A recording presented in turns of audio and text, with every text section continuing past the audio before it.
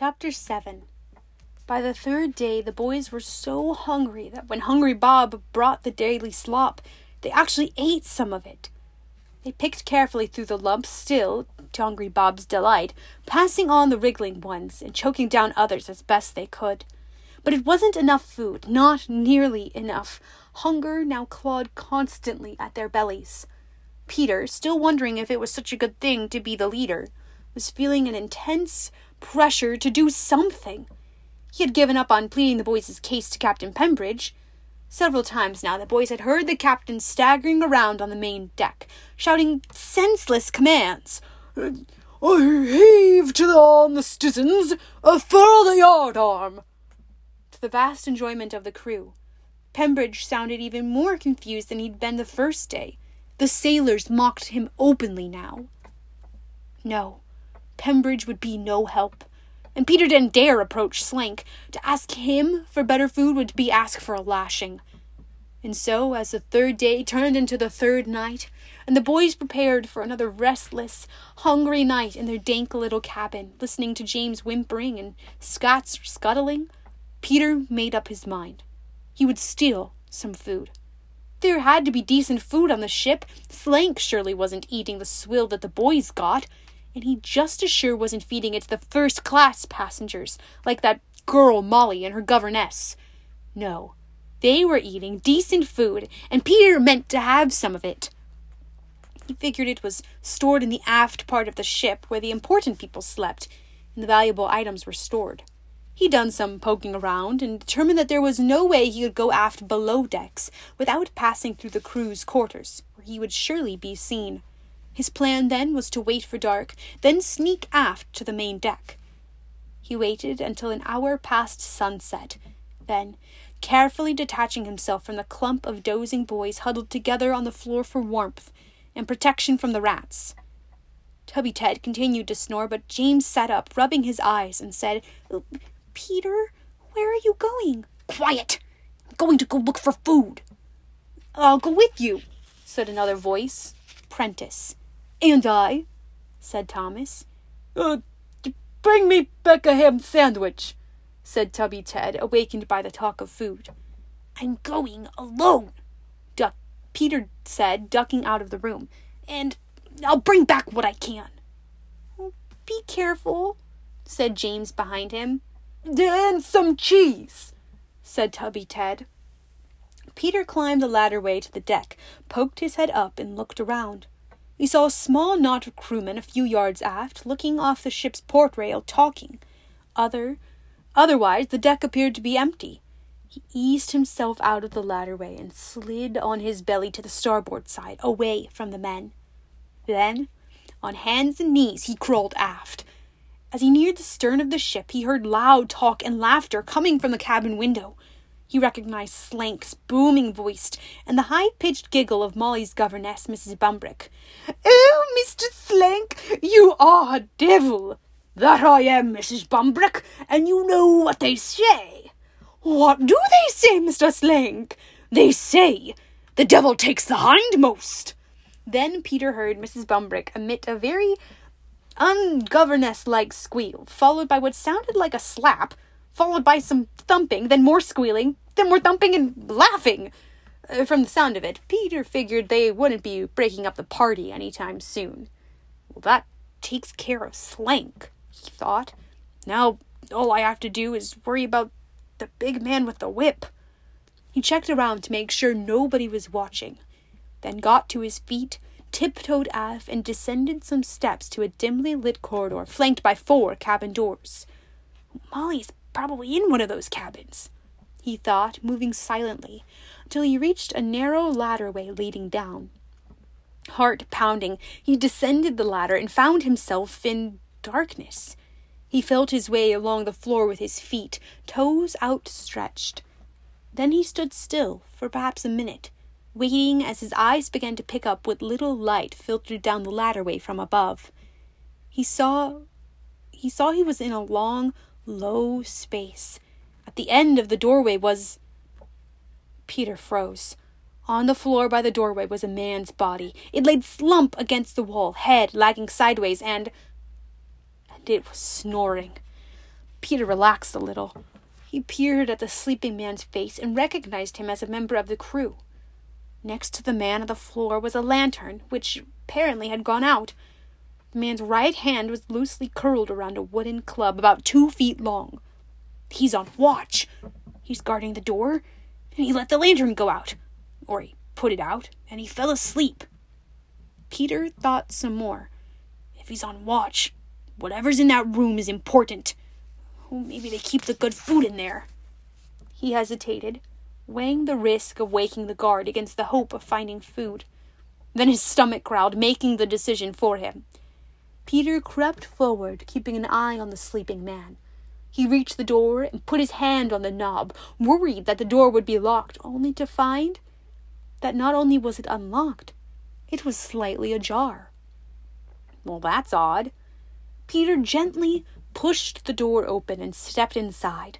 Again, he waited for his eyes to adjust, as this room was even darker. He heard a scuttling sound, but it was one he'd become all too familiar with. Rats. Oh, please don't bite me. I'm here for the same reason you are.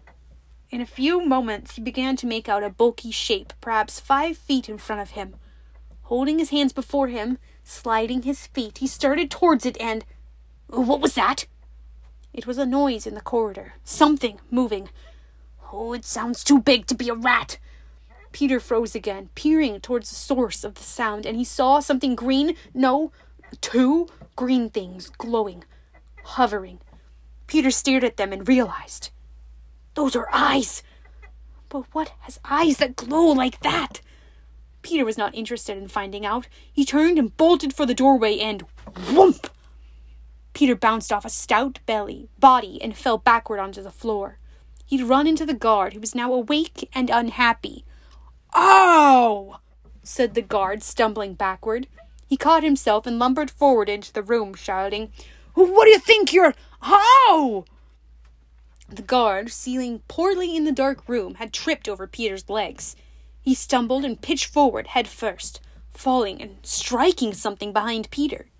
Seeing his chance to escape, Peter scrambled to his feet and darted through the doorway, determined to get out of there as quickly as possible, only to stop when he heard the sailor's astonished, "What?" Unable to control his curiosity, Peter risked a backwards glance.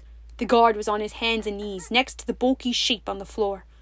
Peter, his eyes now fully adjusted to the darkness, recognized it as the canvas-wrapped cargo he'd seen being carried aboard the ship.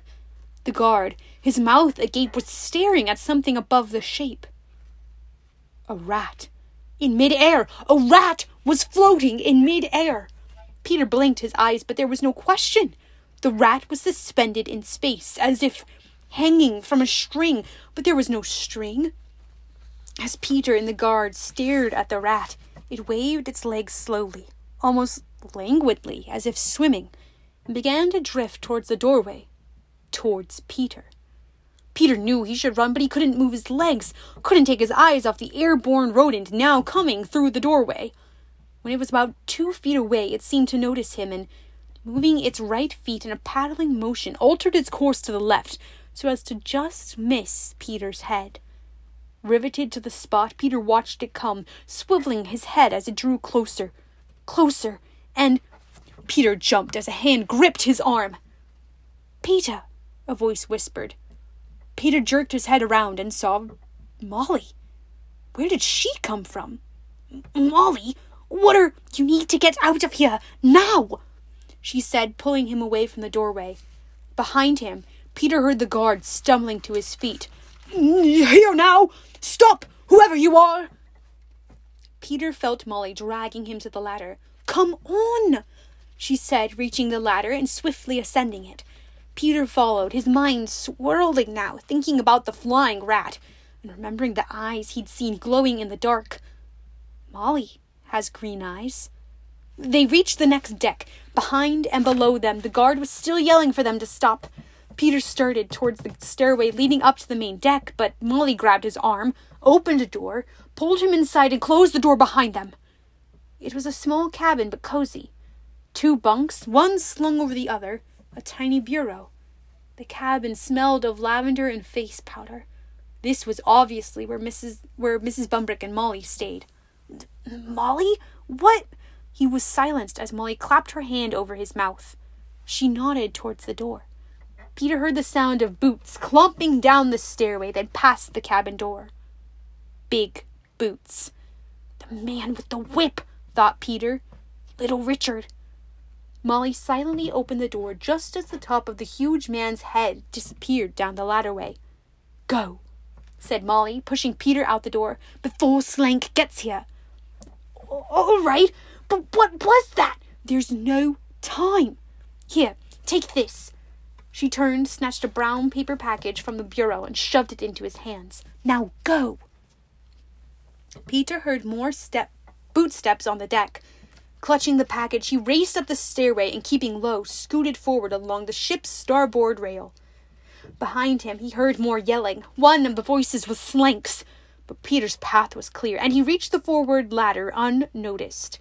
He darted down it, and with great relief ducked into the boy's little cramped space, which, at this moment, seemed almost pleasant. James sat up. "Peter, you're back!" Peter slumped to the floor, breathing hard, his heart pounding. "What happened?" said Prentice. "Are you all right?" "You look scared," said Thomas. "I'm not scared," said Peter too quickly. "What happened?" repeated Prentice. "Well," Peter wasn't sure how much he should tell or how much the others would believe. "There was this room and—" "Did you get food?" interrupted Tubby Ted. "Well, Peter said he was trying to." "You did," said Tubby Ted, spying the package and grabbing it from Peter's hands. "You got food!"